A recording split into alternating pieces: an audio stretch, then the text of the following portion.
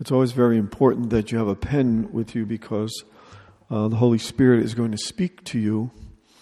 And you always want to listen on a retreat to two levels. The level of ideas and then the level of a personal communication. So the level of ideas would be, God loves you and isn't that beautiful? And you understand that idea. But then on the level of personal communication, the Holy Spirit is going to particularize that universal teaching, God loves you and isn't that beautiful? He's going to particularize it to your particular context as Joe or Sam. And that's what you're listening for. You're not listening for ideas. Catholicism is very simple. It's always funny. People say, well, you didn't say anything new. Well, of course not. There's nothing new. It's Catholicism. There's nothing new to it. You didn't say anything new, but you affirmed. Okay, good. But that's not what you're supposed to be listening for. You're not listening for new ideas. You're listening for a truth that changes you personally. For you, Jim. Not universal ideas about Catholic theology or something like that. Truth that changes you. And then you write that down. And as we said this morning, that's what you're going to bring to your wife, to your spiritual director, and you're going to keep processing this. Because Jesus is urgently wanting you to exhibit new behavior. Because you're alive. He doesn't want you to stay the same. There's no such thing. In the spiritual life, you're either going forward or you're going backward. There's no coasting. There's no treading water. Forward, backward. That's it. Deeper or shallow. So you really want to listen to where Christ is saying, Jim, here's a behavior change you need. And you want to write that down.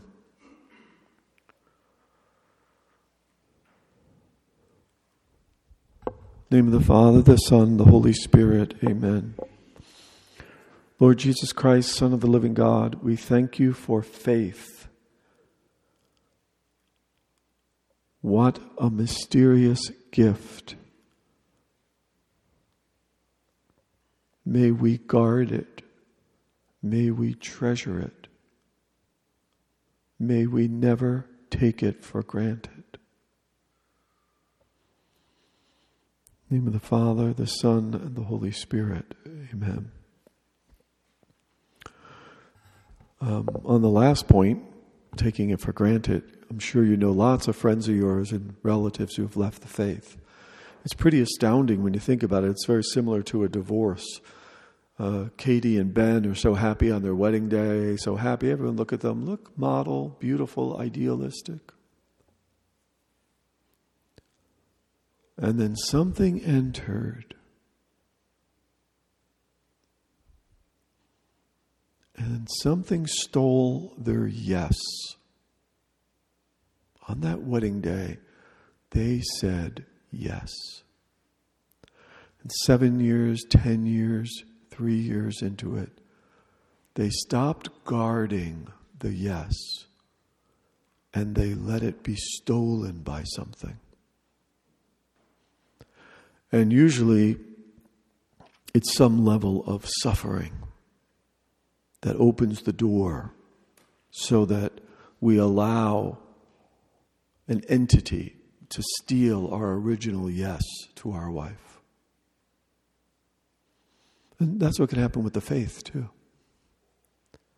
We're not guarding it. We're not protecting it. And something comes in. The last decade or more of your life as Catholic, all this sex scandal stuff. Something has come in. It's ripped the heart out of so many people. They've left the church. They've left the living God because human beings are sinful and stupid and self-centered. They've left the living God because what humans have done. Some suffering came into their heart and stole their yes to God. It's very tenuous. Kids that are raised in good Catholic families, A semester at Lincoln, boom, faith is gone. Tenuous, delicate. We can never take it for granted. Gee, Bob, why do you go to daily Mass? What are you, some religious fanatic? No. A, I love God. And B, I know I'm perfectly equipped to one day not love God. So I'm trying to guard. It's like being taunted when you're at a bar and you want to go home to your wife. Ah, look at this mama's boy. Why don't you stay out and drink with us more? Got to run home to Susie? Yeah, I do. Because if I don't choose her, I won't. And I'll lose her. It's held very tenuously. So guard the faith. Protect the faith. Just being here today is a testament to the fact of how much you want to guard, protect the precious gift you've been given. I believe in God, the Father Almighty, creator of heaven and earth. Protect that. So, we get screwed up. If you look at number 1, page number 1, as a human being, you want to be with, from, and for. As a human being, what's the definition of being human? What does it mean to be human? A human is someone who is with, right, for, and from. You want to be with God and your spouse, if you're married. You want to be with God. What's at the core of what it means to be a human being? Relationship. You want to be from God and your spouse. Who are you? I'm a believer. I'm a husband. That's my identity. The relationship is my identity. And then you want to be for something, the mission, what you're sent to do. The father is for his children. Husband is for his wife. A believer is for the mystery of God. You want to be sent on something. A mission. You be with God and spouse. And notice how simple this is. And that's why Satan hates it, because he keeps attacking us at its simplicity and trying to complexify life. If you would just be with God and your spouse, and if you would just be for them, and out of the strength of being with and for them, if you would just come forth from them, your life would be incredibly simple. And you would be happy. But we have all sorts of entryways into these simple things that allows our lives to become complex. I don't want to be with God. I'm not worshiping anymore. I don't want to be with my wife. I don't want to talk to her anymore. She's a big talker. She's a battle axe. Get rid of her. I don't want to be with her. Other things are more interesting than her. Other things are more interesting than Mass, than the Word of God. I don't want to be with. And I don't want to be from God either. Shh. Keep it a secret. I don't tell anyone. And I don't want to be attached to this woman either. I don't want to be from marriage.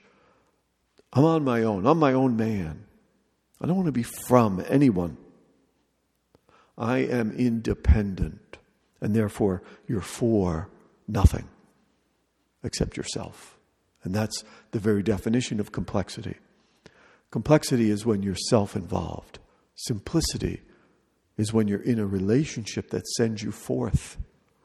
Simplicity is when you're in a relationship that sends you forth. Complexity is when you're self-involved. How did your life get so complex? Because you refused to be simple. And you thought, this is the great lie, you thought there was more. You thought there was more than baptism. You thought there was more than the wedding vows. And because you believed that lie, you complexified everything. And now you're trying to disentangle it. because you couldn't be happy going deep. You had to see what was out there. You had to see what the more was. When everything was given and everything was in what was given, you didn't believe it. And so you became complex. What does it mean to be a human being? It means to be in relationship as your identity. And it means to be sent from that relationship to serve or to respond to the needs of others. That's it. And if you do those three things, we will canonize you. You'll have a stained glass window somewhere. That's it. That's all saints do. They stay in their lane. Now, as an American, that sounds awfully boring, which of course is the only sin Americans believe exists, which it's not even a sin. But that's the thing we hate. Sounds awful boring to stay with one woman. Sounds awful boring to go deep and live in Lincoln. I want to be in Paris. Sounds awful boring to just ask people if they have needs and attend to them. And so this lie that life is exciting is satanic. Because then we keep trying to artificially fulfill that lie. And we keep looking for where the excitement or where the diversion or where the distractions are. Because we can't stand the fact that life is limited, finite, and maybe, yes, at times, mundane. Mundane. It's just ordinary. We hate that. We hate the ordinary as a culture. And so we are always trying to entice others to believe there is a wonderland of excitement somewhere because we hate it. Even in the church, when we celebrate, quote unquote, ordinary time, it's a laugh to Americans. Why are you celebrating the very thing I hate? I hate ordinary life. I hate having a job 9 to 5, coming home to the same woman in the same house with the same bills and the same kids. I hate it. Why are you celebrating it? And this is the greatest conversion of all, is to convert to the planet Earth. That's where we live. The planet Earth. And to finally make peace that you live on the planet Earth. And there are not explosions every day of fireworks and wonder. And the sooner we make peace with that, the more you'll look at your wife and say, she's not as ugly as I thought she was. Because that's all there is. That's all there is. Who's the most beautiful woman in the world? I can't tell you because I'm old. I'm a boomer. You wouldn't accept it. But you younger guys, who is the most beautiful woman in the world? The one I might say is a corpse already. I'm so old. But when you think of that most beautiful woman in the world, and you look on the internet one day into a newspaper, and you say,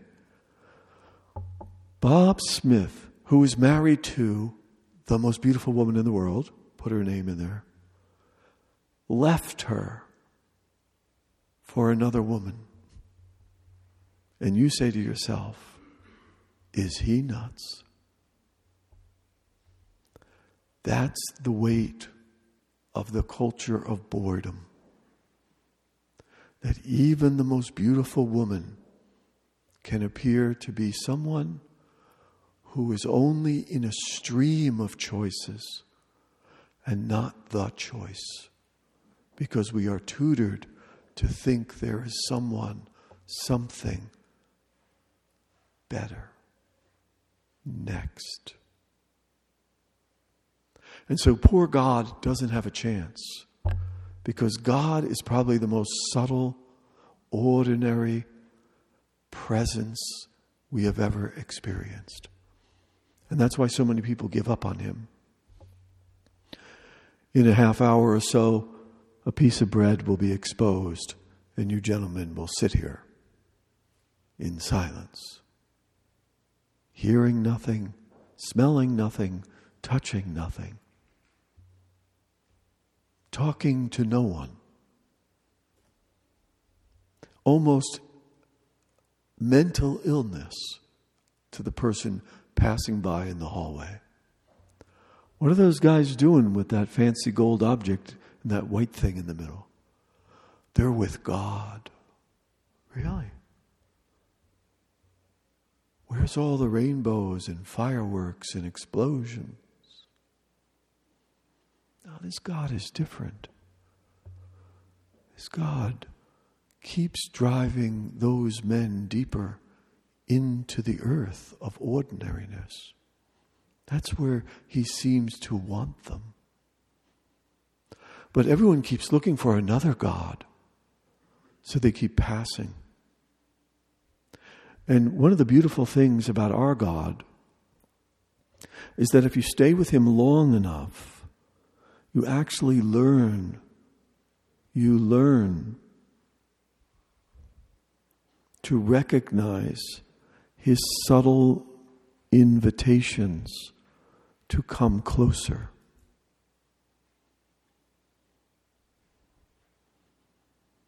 And you respond. But in order to get to that point, you have to suffer the ordinariness of being with him in the silence, until the silence is filled with his presence and he moves in such a way that you recognize that's him. And you invite him more. Come in. Deeper. But it's subtle. That's why he loses so many people. Women are like God too. So most normal wives, right, when they're feeling amorous, will hardly ever come to the dining room table completely naked. The kids might be upset. But if you live with this woman long enough, she and her very presence has tutored you in how to listen to her. So instead of the blatant starkness of her naked body at the dining room table, she came to the table this night with one extra button undone. And that was for you. Did you see it? She had a certain perfume on that only you knew. And if you're fat, dumb, and stupid, and looking for fireworks and excitement, instead of being with this beautiful creature that evening, you'll be watching the NFL because of your stupidity and your impatience and your blockheadedness, that you missed the invitation to glory. That's God. That's how God communicates. One button. Don't miss it. Or you'll die an American. And there's nothing salvific in being an American. You want to die a saint. Someone who goes deep, deep into the relationship, which of course is ordinary and will never be anything but. But your fidelity will open up to the splendor of eternal life. And yes, on occasion, some of us will receive the stigmata or will levitate while we pray, but the majority of us will not. And those few that levitate or receive the stigmata are only given as signs, sort of like Lazarus rising from the dead. There weren't a lot of people who have raised from the dead over the history of Christianity. Just a couple, as signs that there's something more. But not everyone. Most people just live and die and stay dead. And most people just come into a church, say, I'm here, Jesus, share your heart, and never get the stigmata, and never levitate. But unbeknownst to you, are going deeper and deeper and deeper into the mystery of faith, into the mystery of what it means to be human, one who has a relationship that gives him an identity, which then sends him on mission. Simple. One of the things you may want to pray about this afternoon is, where have I become complex? And Jesus, how can I become simple again? Where has my life become complex? And this is very common in our culture. People go to psychiatrists out the yin-yang because they have complexified their lives. And then they leave the office and the psychologist sits there saying, how did that poor man ever let his life get so complex? And the poor man did it through his choices. And particularly the choice of being restless in the face of the ordinary. This is where the birth of complexity begins. When you are enveloped by the ordinary, just try and receive it even more deeply. When you say to your wife or your friend, or you say to yourself, it's driving me crazy, I just got to get out of this place. Stay in the place longer. That's the only cure. Otherwise, we'll run for those artificial consolations that I spoke about. The escapist routes into not freedom, but slavery. Slavery to the habits of escaping ordinary life. And they really complexify us. Stay where you are. When I was much, much younger, in my adolescence, I trained dogs. And when you line up the puppies and you put your hand out and they sit, stay, their hindquarters keep moving, even as they're sitting. Their tails are wiggling, their two back legs are moving. They don't want to sit. Stay. And you have to stay. That's what we need to hear when we're praying. Because your hindquarters are wiggling and you want out because nothing's happening. And remember that we are residents of an entertainment culture. Whether you've eschewed television for the last 10 or 20 years, you are still being affected by the desire to be entertained. That's our great contribution to Western culture. Americans entertain and are entertained. This is probably the greatest time in all of history to be an actor.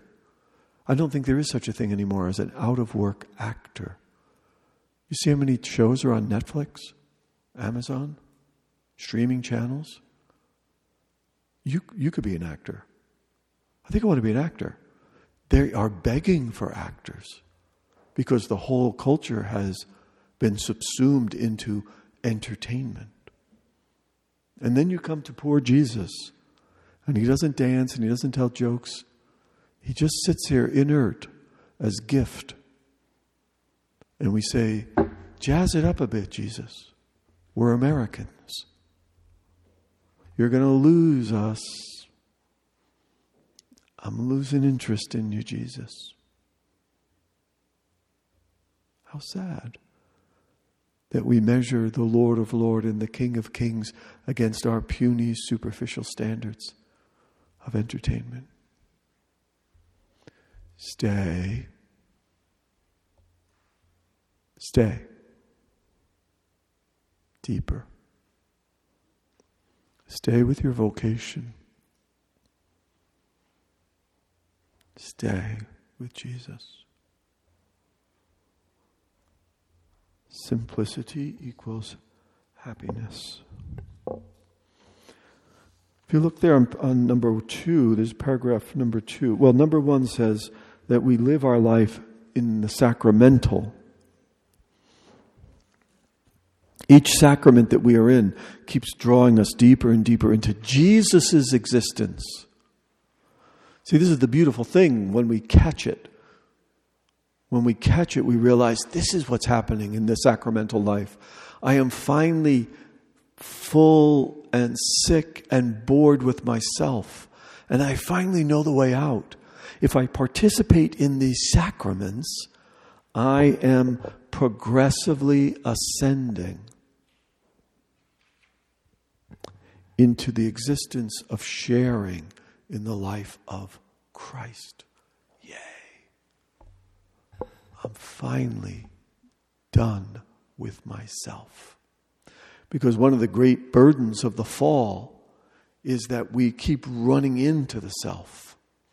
And it's exhausting.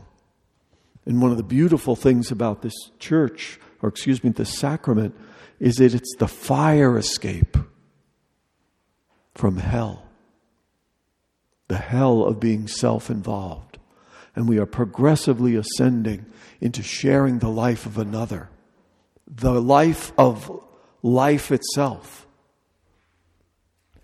If you remember how excited you were when the beautiful thing that you now call your wife or your girlfriend said, yes, I think I will have that first lunch with you. And you are like, what?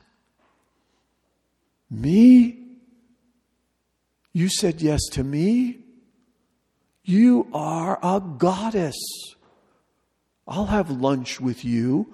Why did you get up so early the next morning and couldn't wait to take a shower when you never showered before? And your mother and your father begged you to shower. And you said, what's the point? You never washed your clothes, your sheets, your bedding.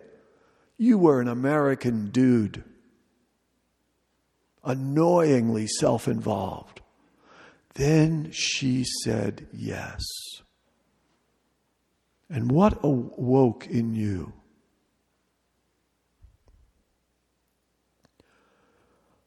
I am now involved in life. That's what the other brings.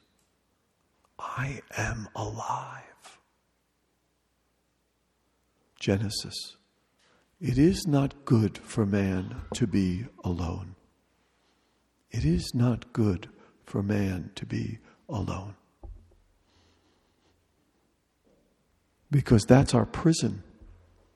And this sacrament, every time you participate in the Mass, you are being taken, you are ascending more and more into the life of another.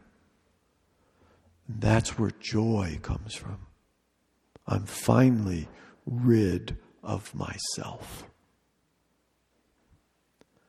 Number 2 there, that little number 2, we're called, in order to keep progressively ascending, we're called to battle the passions.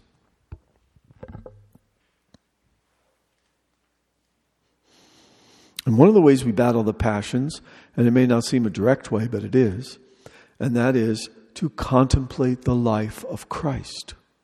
In other words, to become finally fascinated with someone other than yourself.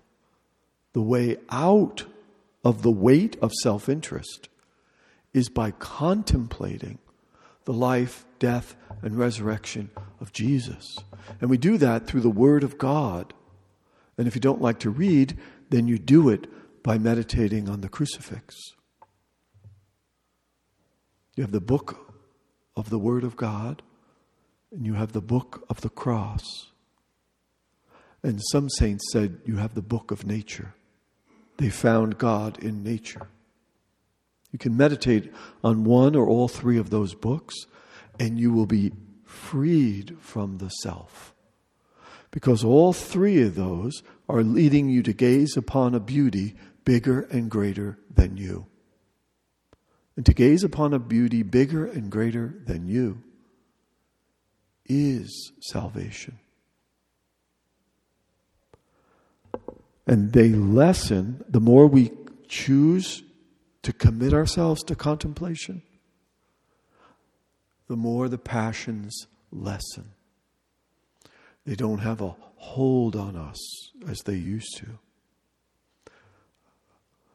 Aristotle and Thomas Aquinas both said, what you pay attention to, you become. What you pay attention to, you become. Right?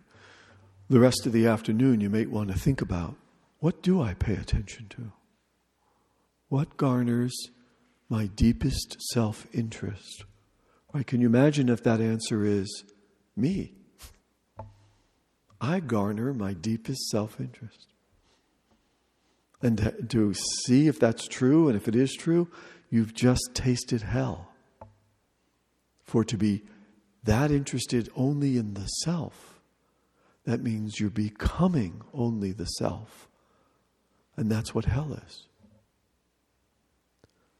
Oh, no, it's my wife I'm most interested in. Are you? Good. It's God I'm most interested in. Good. Then you will become God. It's my wife I'm most interested in. Good. Then you will become what you said your vocation was to be. You will become a husband. Good. Something other than you. It's my children. Good. Then you will say and become what you said you wanted to be, a father. Good. All of those are salvific roots out of hell. The entrapment of the self. Contemplation means very simply to gaze upon that which is more beautiful than you and to have it fascinate you. And the important thing about contemplation, as you gaze upon that which is more beautiful than you and to have it fascinate you, is because the more you do that, the more susceptible you become to that object that you're contemplating entering you. And you having a relationship with it. I remember once when my son Liam was a little boy, he was like 3 years old, wandered into the room I was sitting in, and he was playing his Legos in front of me, and I was reading the newspaper. And I caught a glimpse of him from under the paper. And I said, oh, okay, there he is. He's sitting there. And then all of a sudden, my seeing him, my looking at him, made this imperceptible turn into beholding him. That's contemplation. When looking or seeing becomes beholding. What does that mean? Just what the word says. When what you're looking at, you begin to hold in your being. My son entered me that day, and I became his father. Another word would be falling in love. Falling in love is the end result of contemplation. What you behold, what you hold in your being, you love. What do you pay attention to? Right? And until we're dead, we all have a chance to alter what we have been paying attention to. That's the mercy of God. Time. Time is the mercy of God.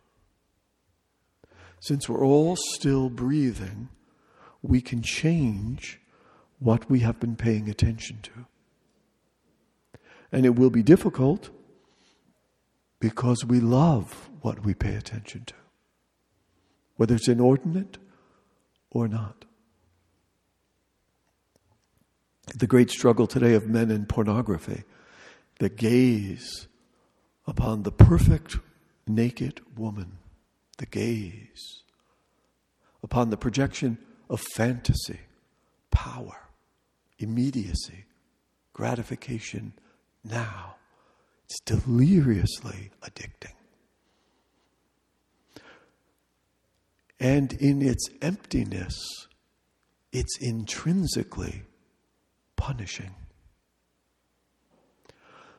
But the chemical reaction is so strong that that intrinsic punishment sometimes can be pushed away.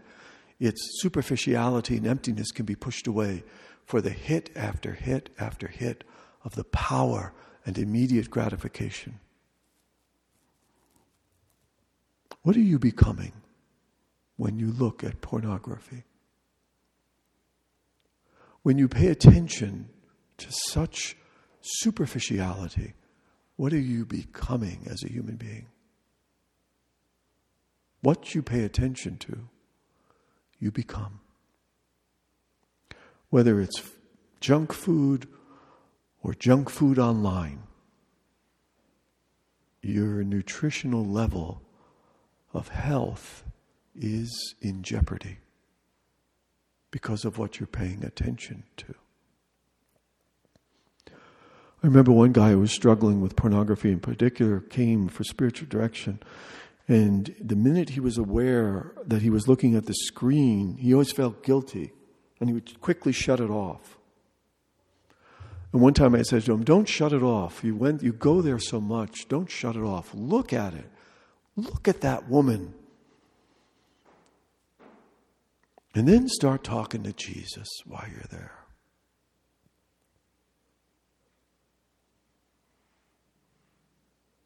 And he came back a month later or so and he said, it happened. And I said, what happened? He said, when I talked to Jesus, I heard Jesus say something to me. What was that? And Jesus said, whatever you're looking for here, I can give you more.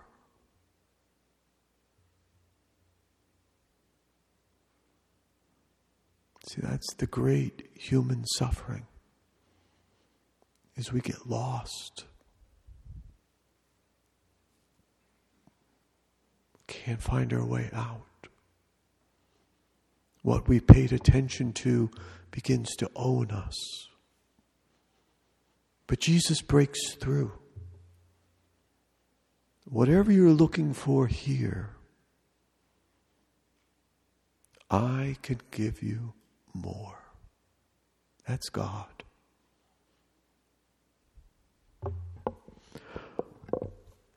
What is the faith about? What is the faith about? Look at number 4, little number 4 there, paragraph. The mystery of Christ is celebrated in the sacramental liturgies. Through these celebrations, the mystery of Christ takes up residence in our hearts. I don't want pornography in there. I don't want gluttony in there. I don't want anger in there. Because I'm paying attention to Christ, He will enter there now. How? Through the sacramental mysteries. Yeah, but I don't feel anything. And of course, this is the American cultural idol, is to feel something. You have to feel something. What's people that you know say when they don't go to Mass anymore? I don't get anything out of it. In other words, the reduction again to worship, to entertainment. I don't get anything out of it. I have to feel anything. It's described somewhere here in the notes, but the most powerful image I can think of about to defeat this, I call it bias, of wanting to be entertained and feel something, is nutrition. You eat a good meal, and somehow, in your digestive system, that food is being broken down to tiny little molecules of nutrients that enter your bloodstream and keep you alive. Have you felt that since lunch? Have you felt the food breaking down into molecules, entering your bloodstream, and keeping you alive? I haven't. But it's happening. And think of that. The most important thing in your life, you don't feel. Your body being fed. You don't feel it. Body of Christ. Amen. I don't know, I just didn't levitate. Didn't get the stigmata. No fireworks. Who says that the most important thing in eternal life you have to feel? Believe, trust, have faith. You're changing. It's happening. You are growing closer to God, whether you feel it or not. Just be vulnerable to the actions of the sacrament. Through the mystery of Christ is celebrated in the sacramental liturgies. Through these celebrations, the mystery takes up residence in your heart.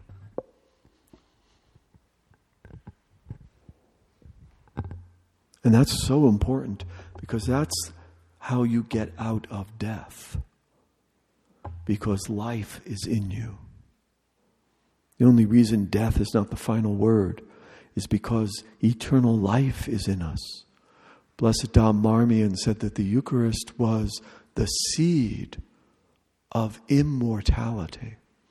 Each time you're receiving the body of Christ, the seed of immortality is being given to you.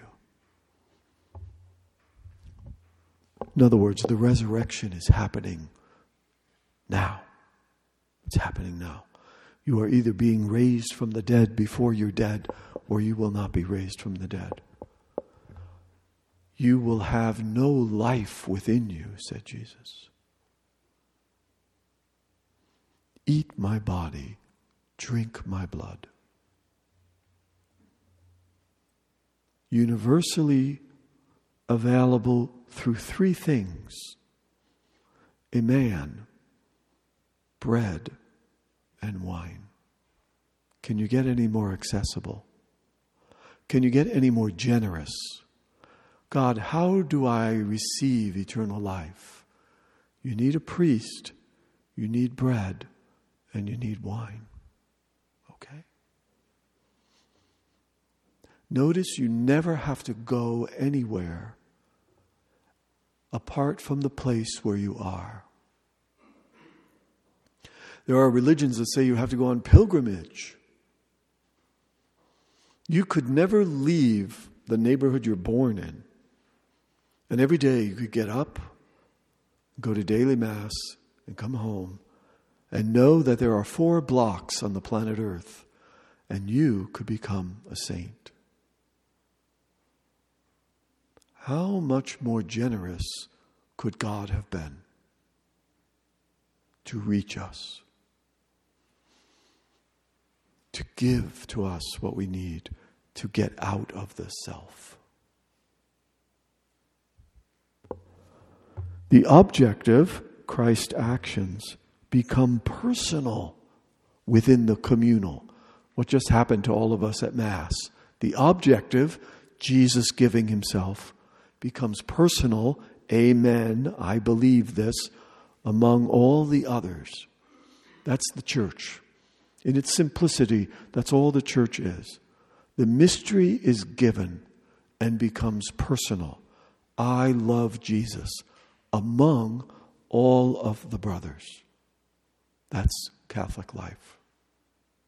That's what's salvific.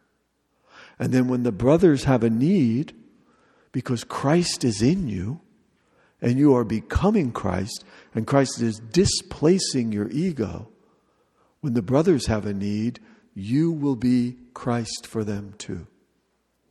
So in other words, that man will be surrounded by Christ in the sacraments and in his brothers. That's all it is in its simplicity. But there's a great struggle and a drama to block that, because Satan hates what you're becoming. He hates the objective mystery of Jesus to become personalized in your body. He wants you to be filled with despair. He doesn't want you to know this hope. That's what he fights for, day in and day out. And this is what Jesus fights for, day in and day out, the opposite. And that's why St. Paul called it a spiritual battle. We are in a spiritual battle.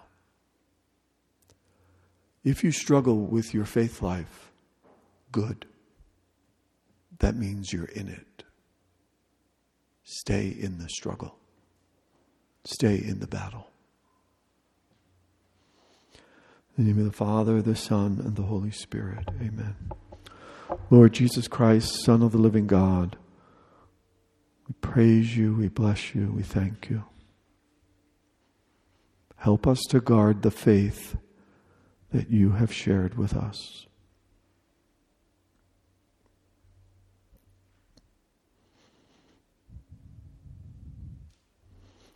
In the name of the Father, the Son, and the Holy Spirit. Amen. Okay, so if you wish, in a half hour, 3 p.m., you can come back. Jesus will be exposed. I suggest you bring your scripture with you or your spiritual reading. Again, bring your pens and paper, because as you're being in his presence, he will subtly raise truths in you. And you want to note the truths that he's raising. And remember, his voice is brief, deep, simple, and true. Haranguing, cyclical thinking, any type of negativity is never Jesus. Brief, deep, true, simple. Write that down. And again, accumulate all of this for spiritual direction or your wife.